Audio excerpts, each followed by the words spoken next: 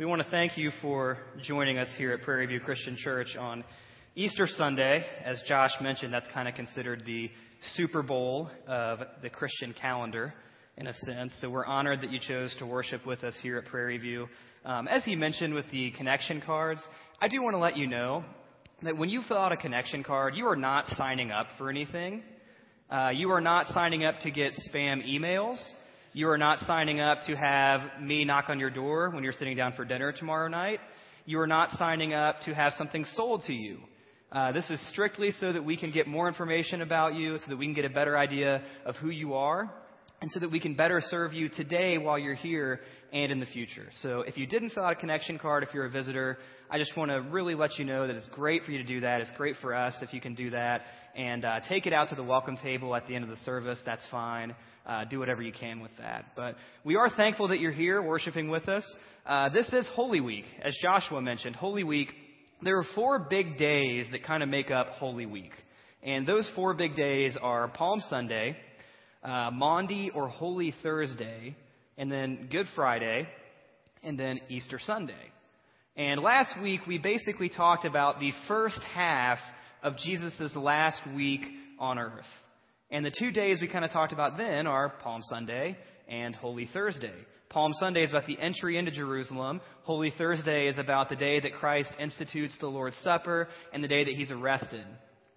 And we asked a question last week in that sermon, and the question was this: if a fire swept through our building and we had no insurance, we had no way of replacing anything, and we just lost it all, everything was gone. Chairs, microphones, guitars, speakers, curriculum, everything you can think of is gone. What would we have left to do ministry with? And the answer to that question is that we would have a story. We would still have a story to tell. We would have the story of Christ, and the story of Christ becomes our story. And it's a story worth telling. And we started last week looking at Jesus' entry into Jerusalem. And he enters into Jerusalem, and he gets a pretty special welcome. He gets a king's welcome. People throw down palm branches on the ground in front of the donkey that he's riding in on. And that's not just any king's welcome. It's a welcome for a rebellious king. Because palm branches were associated with rebellion. And so when people threw down palm branches, when people called him the Son of David, they were thinking that Jesus was going to ride in and that he was going to overthrow Rome, that he was going to start a rebellion, that because he's the son of David, he's going to return Israel to where it was when David was in charge. When we were on top, we were in charge. We had the power. We had the wealth. That's what they're expecting. They're expecting some kind of national uprising, and that's not at all what Jesus has in mind. And he rides into town, and there's this weird little story where he predicts what's going to happen with the donkey. If you were here last week, you might remember that. He predicts that, hey, this is how it's going to work. You're going to find a donkey in this village. Here's what you're going to say. Here's what they're going to say. And here's how it's going to work. And we read that, and we think, what's Jesus doing? Like randomly predicting the future? Like, is he trying to show off or what? And the thing we talked about is how when Jesus rode into Jerusalem, he didn't ride into Jerusalem as some unsuspecting, unaware victim. He rode into Jerusalem fully in control. He knew what was happening. He knew what was going to happen in Jerusalem. He knew there was a cross with his name on it, and he rode in anyway.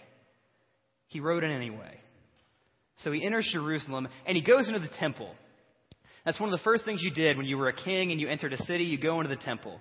And so he goes to the temple, but he doesn't just go in to make an appearance. He doesn't just go in to show his face and announce his arrival. He goes in, and he immediately starts criticizing the temple. He calls the religious leaders all these names that he had never called them before. And it gets ugly. He's making some enemies. And his disciples are probably thinking, now wait a minute, we've got Rome to overthrow. Why are you getting our own people mad at us? But he does it. He calls them a brood of vipers. He calls them whitewashed tombs. He says these things that he had never said before. And from that point forward, the religious leaders are tired of him. They're wanting to get rid of him. They've heard enough from this guy. They've dealt with his insults. They've dealt with his criticisms for 3 years now, and they're fed up with it. But they can't just kill a guy who gets a king's welcome. You can't just kill a guy who everyone welcomed into town with open arms. So they start looking for a break. They start looking for that little break they need to get rid of Jesus. And that break comes in the form of Judas. Judas agrees to betray Jesus. Judas saw the shadows on the walls when the religious leaders were meeting together trying to find a way to get rid of Jesus. And he realizes that he can benefit from this. And so he goes to them and he says, hey guys, I will give you Jesus for 30 pieces of silver. And they say, okay, you got a deal. And tell you what, when you find Jesus, here's what you're going to do. To let us know who we need to arrest, to give us the signal that it's time to arrest him, give him a kiss on the cheek. Give him a kiss on the cheek. Talk about a bad betrayal. Give him a kiss on the cheek, and then we'll arrest him. And so Judas is sitting back, lurking, waiting for that opportunity to come, waiting for that right moment to betray Jesus. And it comes in the Garden of Gethsemane. Jesus is in the garden, and he's praying with his disciples, and Judas shows up with his band of soldiers, and he gives him a kiss. And what's funny is that we see Jesus say, do what you came here to do. He's still in control. Even now, staring down at the end of a Roman spear, he's in control. He knows what's happening. Jesus had this all figured out, and he goes along with it.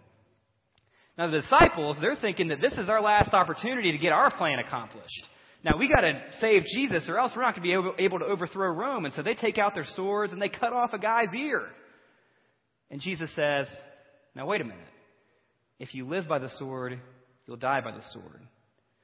And so Jesus totally cuts them off. He ends their plan to save him. And the plan's ruined. The disciples flee. It's over. The plan fell through. We tried to bail Jesus out at the last minute. We tried to make it work at the last minute. But he wouldn't let us. Here we have just another failed rebellion. Another failed Messiah. Clearly, this isn't a story that they're going to be proud of, following this guy who gets himself killed. But the story doesn't end there. The story doesn't end with an arrest. The story doesn't end with a failed overthrowing of some empire. That's not a story worth telling. That's happened all the time throughout history, and none of us really know the stories because they're not worth telling. But this story is, because it keeps going. So if you have a Bible with you, open up with me to Matthew chapter 26, verse 57. And we're going to have some passages up on the screen, so if you don't have a Bible with you, follow along on the screen. If you do have a Bible with you, share with a neighbor, find one under the chair in front of you, do something like that. It'll be really beneficial if you can follow along with us. So Matthew chapter 26, verse 57. Then those who had seized Jesus led him to Caiaphas, the high priest, where the scribes and the elders had gathered. And Peter was following them at a distance, as far as the courtyard of the high priest. And going inside, he sat with the guards to see the end. It was over. It was one of those things where Peter's watching a train wreck, but he just can't take his eyes away. So he's watching. He's just waiting to see what's going to happen. He knows it's not going to end well, but he can't help but wonder how it's going to end. So he's still watching. Now the chief priests and the whole council were seeking false testimony against Jesus that they might put him to death, but they found none, though many false witnesses came forward. At last, two came forward and said, "This man said, I am able to destroy the temple of God and to rebuild it in 3 days." And the high priest stood up and said, "Have you no answer to make? What is it that these men testify against you?" But Jesus remained silent. And the high priest said to him, "I adjure you by the living God, tell us if you are the Christ, the Son of God." And Jesus said to him, "You have said so, but I tell you, from now on you will see the Son of Man seated at the right hand of power and coming on the clouds of heaven." Then the high priest tore his robes and said, "He has uttered blasphemy. What further witnesses do we need? You've heard his blasphemy. What is your judgment?" They answered, "Well, he deserves death." Then they spit in his face and struck him. And some slapped him, saying, "Prophesy to us, you Christ." So Jesus is arrested, and he's taken before Caiaphas. And Caiaphas is the high priest, and Caiaphas does not have the power to crucify anybody. Caiaphas' title does not give him that power. He's basically just kind of the religious police at this point. And so they bring Jesus to him, and Caiaphas, he's with all the other religious leaders. He's not a fan of Jesus. He's looking for ways to get rid of him. And so what do? Well, they stack the deck against Jesus. They look for false witnesses. They look for false testimony. They're willing to do whatever they have to do to get rid of him. And so these people come up, and they make these accusations. But Jesus doesn't say anything. Like a sheep before slaughter is silent, Jesus doesn't say anything. He's got these false charges. And finally, Caiaphas says, you know what? Let's get past this. Tell me the truth. Are you the Son of God or not? And Jesus gives an answer. But he doesn't just give any answer. The answer he gives is from Daniel chapter 7, verses 13 and 14. And that passage says this: I saw in the night visions, and behold, with the clouds of heaven there came one like a son of man, and he came to the Ancient of Days and was presented before him. And to him was given dominion and glory and a kingdom that all peoples, nations, and languages should serve him. His dominion is an everlasting dominion, which shall not pass away, and his kingdom one that shall not be destroyed. Jesus knows exactly what he's saying when he gives them that answer. These guys would have known what Daniel 7 says. This was written generations earlier. And so when Jesus says it, that's why they get so upset. They tear their robes because they know exactly what Jesus is doing here.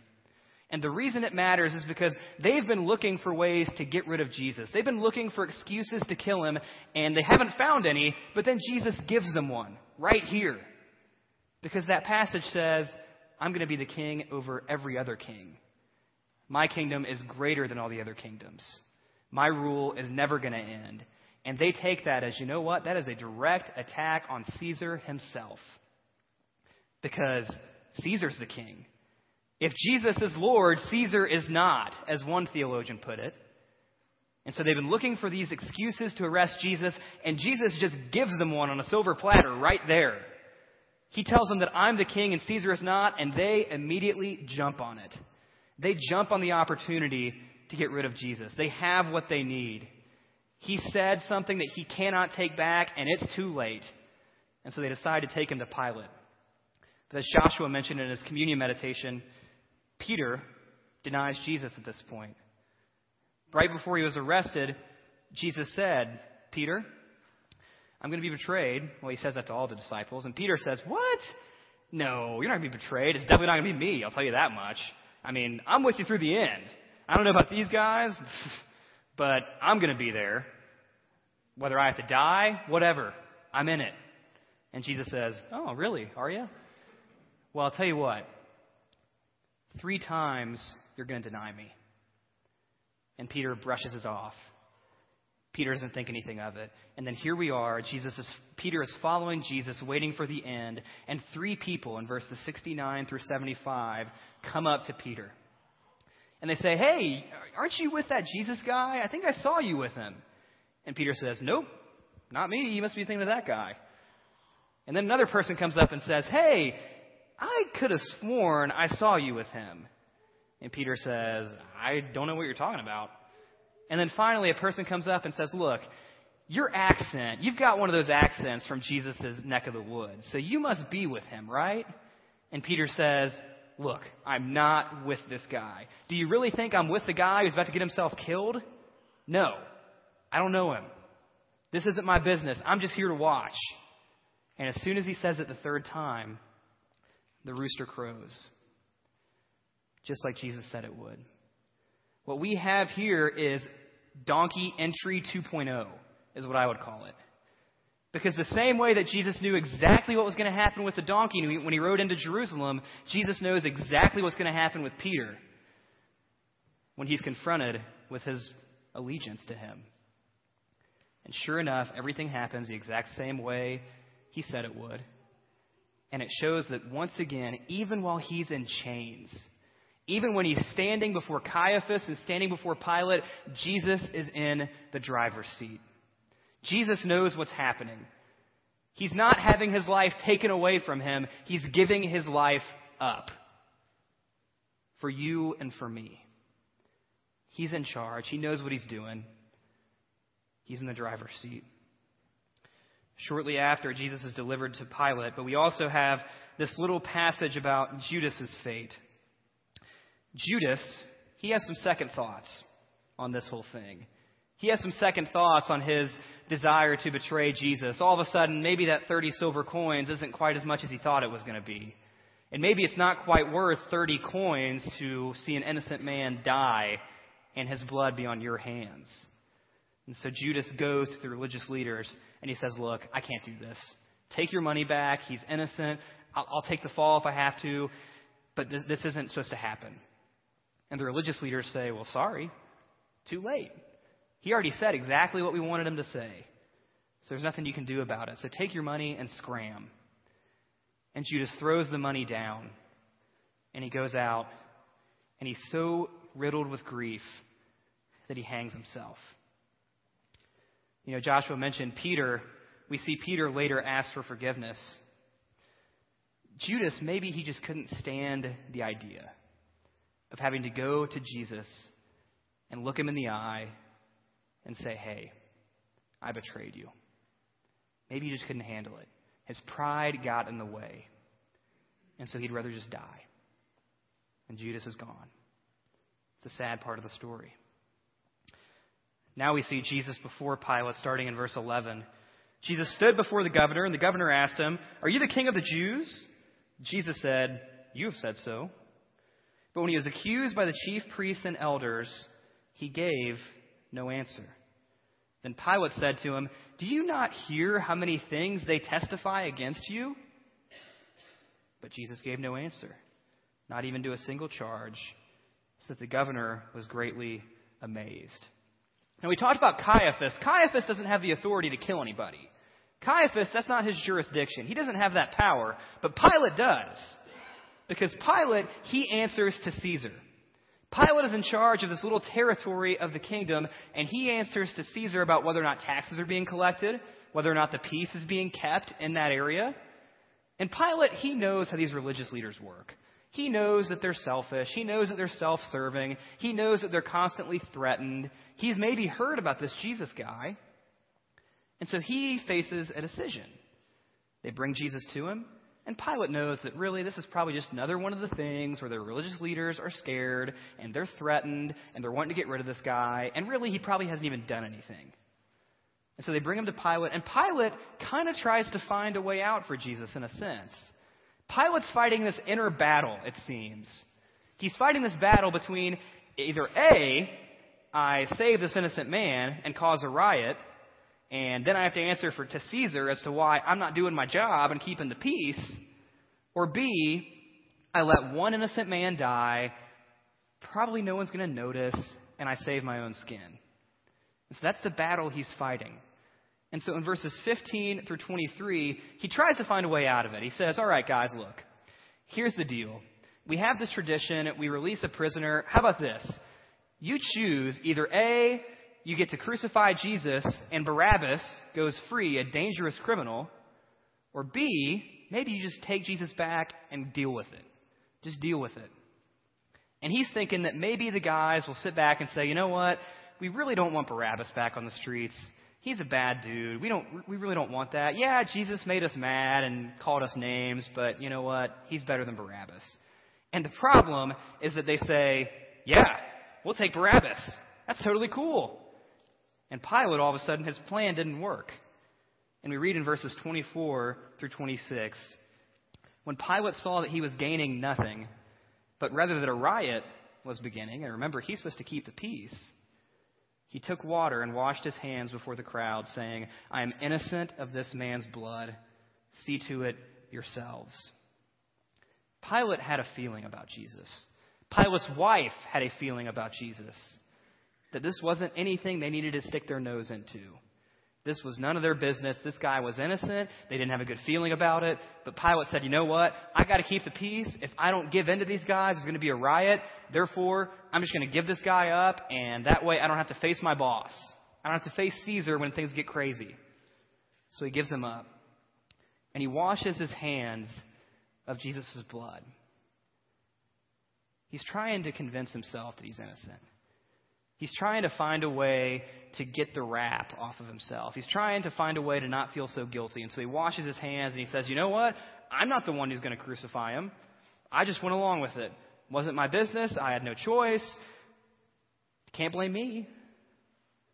Well, Pilate would go down in history as the man who sold out and led to Jesus' death.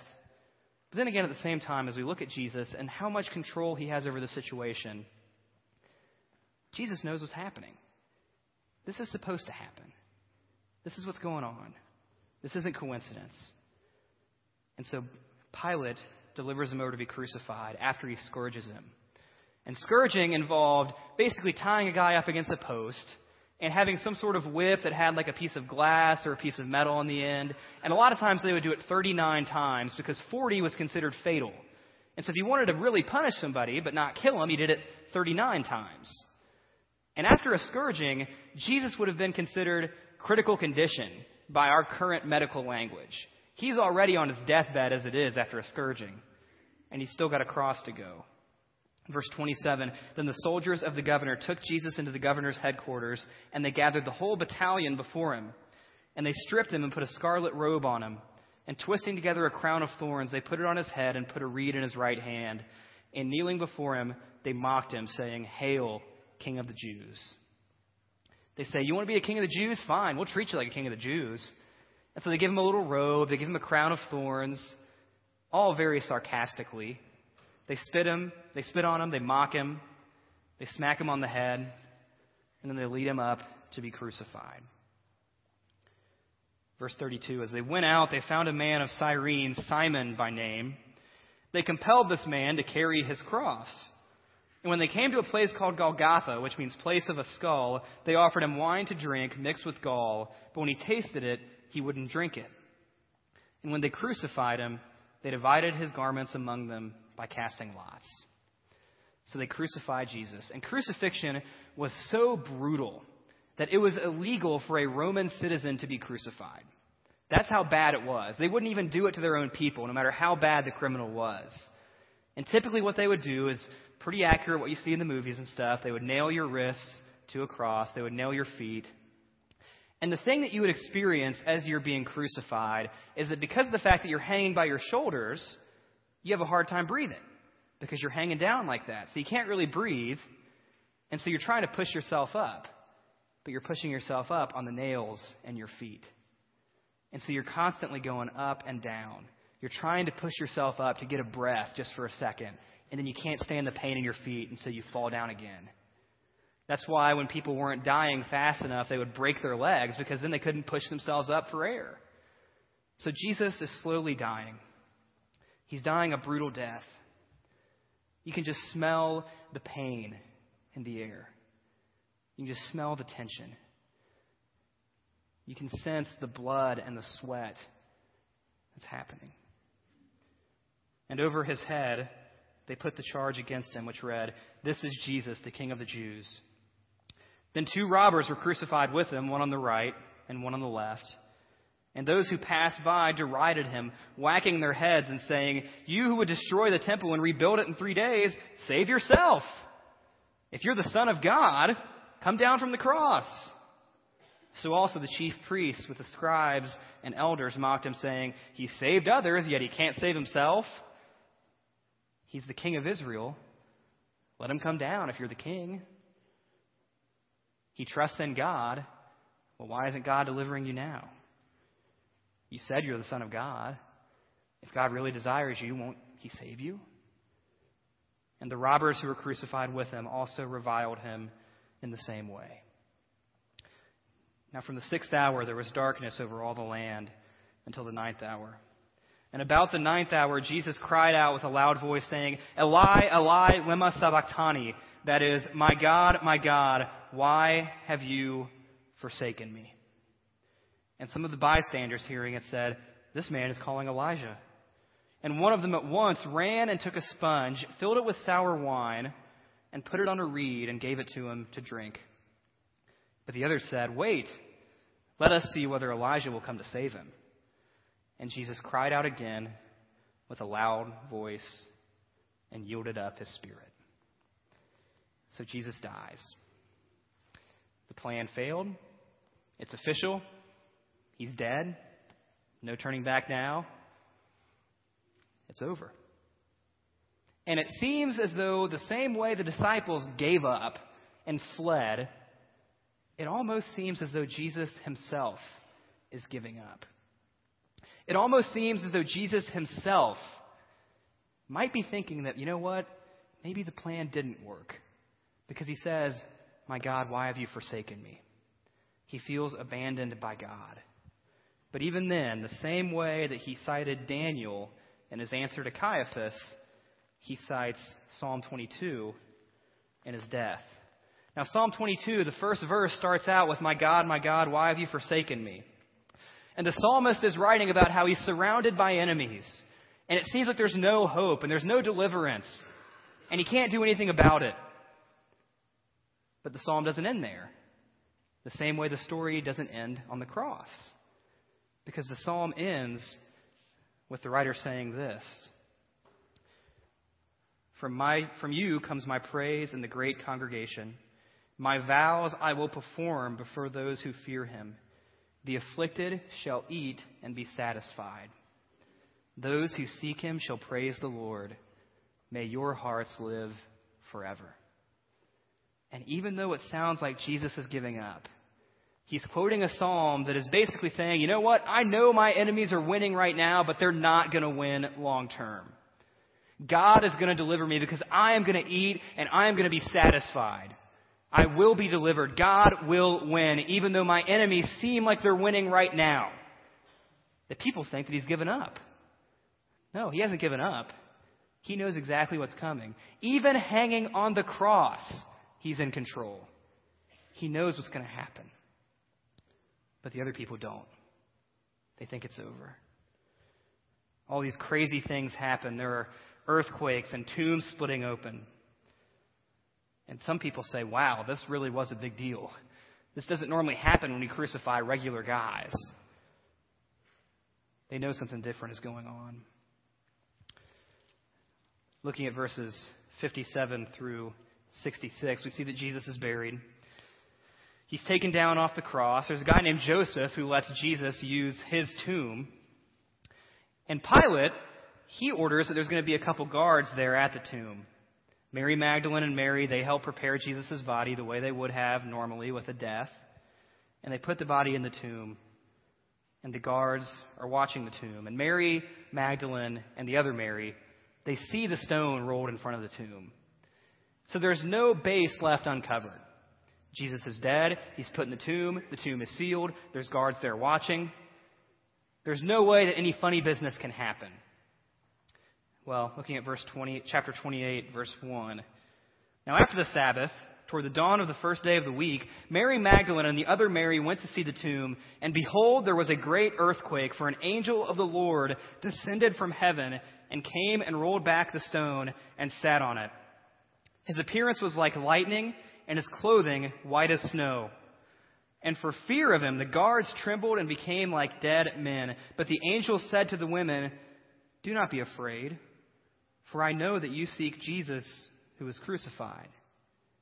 He's not here, for he is risen, as he said. Come, see the place where he lay. Then go quickly and tell his disciples that he has risen from the dead. And behold, he is going before you to Galilee. There you will see him. See, I have told you."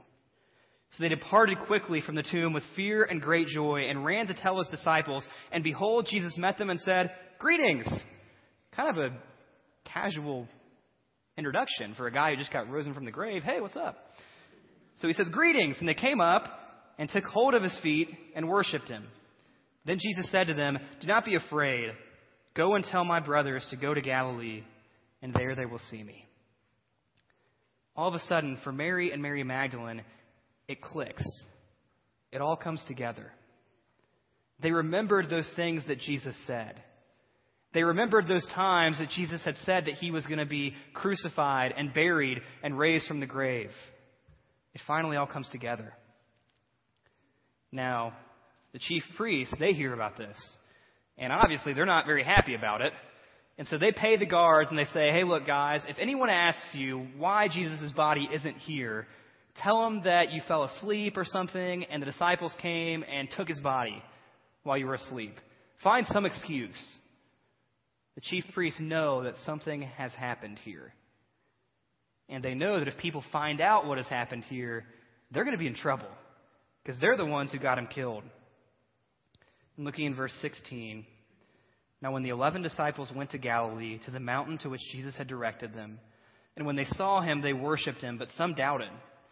And Jesus came and said to them, all authority in heaven and on earth has been given to me. Go therefore and make disciples of all nations, baptizing them in the name of the Father and of the Son and of the Holy Spirit, teaching them to observe all that I have commanded you. And behold, I am with you always, even to the end of the age. Now you might be thinking, okay, well, there's the end of the story, right? The story didn't end with an arrest, okay. The story didn't end with a cross, okay. The story didn't even end with a tomb. But it ends right there, right? Well, no. The story is still being written. To this day, the story is still being written. The story that you and I share, the story that we tell people as a church, the one thing that we would have left to do ministry with if we lost everything else, the story is still being written. And the beauty of the story is that Christ is inviting you and I, sinners like us, to be a part of it. God is saying, look at what happened to Jesus. If you're already a disciple, go out and make disciples. If you're not a disciple, become a disciple. And the end of the story isn't written yet because we wait for Christ to return. And when Christ returns, he will fully be established as king over creation. Things will be returned to the way they were meant to be from day one. Creation will be delivered. You and I will be delivered. We will experience the same resurrection that Christ himself experienced. And that's the hope that we have. And a story like this, a story that happens in history, if this story is true, it's the most important thing that has ever happened, ever, period. And so when you hear that, my challenge to you is this. You have got to make a response of some sort. When something like this happens, you can't just be apathetic. Look into it. Consider the story. Because if it's true, it's the most important thing that's ever happened. And it's still being written. And God is inviting you to be a part of it. When Jesus died on that cross, he took our sins upon himself. He took people like Peter. He took people like you and I. And he took those sins, he took them upon himself, even though he hadn't done a single thing wrong. He dies a rebel's death. He dies the death that we deserve. And because of that fact, we experience the resurrection that we don't deserve. We experience the new life that can't be found anywhere else. The story's being written. God is inviting you to be a part of it. God is inviting you to jump on board with what he's doing in the world right now. I hope you'll make that decision. Let's pray. Father God, thank you for your Son, Jesus. Thank you for the story that you've given us. God, thank you that you have invited us to be a part of the story. And God, I pray that when we trust so much in our talents and our abilities and our skills and our resources, we'll always remember that the thing that we have is a story. And it's a story worth telling because we're part of it. What you've done is the most important thing in history. And God, I pray that those who follow you will take it seriously. Take that charge to go and make disciples of all nations seriously. I pray that you'll give our church boldness to do that. I pray that those who are not followers of your Son will examine what's occurred. Will examine the claims of the resurrection. Because there's no middle ground. There's no apathetic response to this. Either you're in or you're not. You're a part of the story and you're not. God, I pray that people, all of us, will humbly understand what it is Christ did for us. And that when everything else seems dark, when everything else seems hopeless, when we feel like God has forsaken us, that we'll remember that no, he hasn't. Christ is risen. And through that we have hope. Death doesn't win. Evil doesn't win. God wins. We ask these things in Jesus' name. Amen. At the end of the service, we're going to have a couple of our elders standing at the side of the sanctuary. And if you have questions about our church, if you have questions about becoming a follower of Christ, feel free to talk to one of them. They'd be more than happy to talk to you and answer any questions you might have. So I hope that you'll take that opportunity to ask questions about the church. Maybe you have something you need to pray about. They'll be happy to do that too. And I pray that you'll make that decision to be a part of the story if you haven't already. Thanks.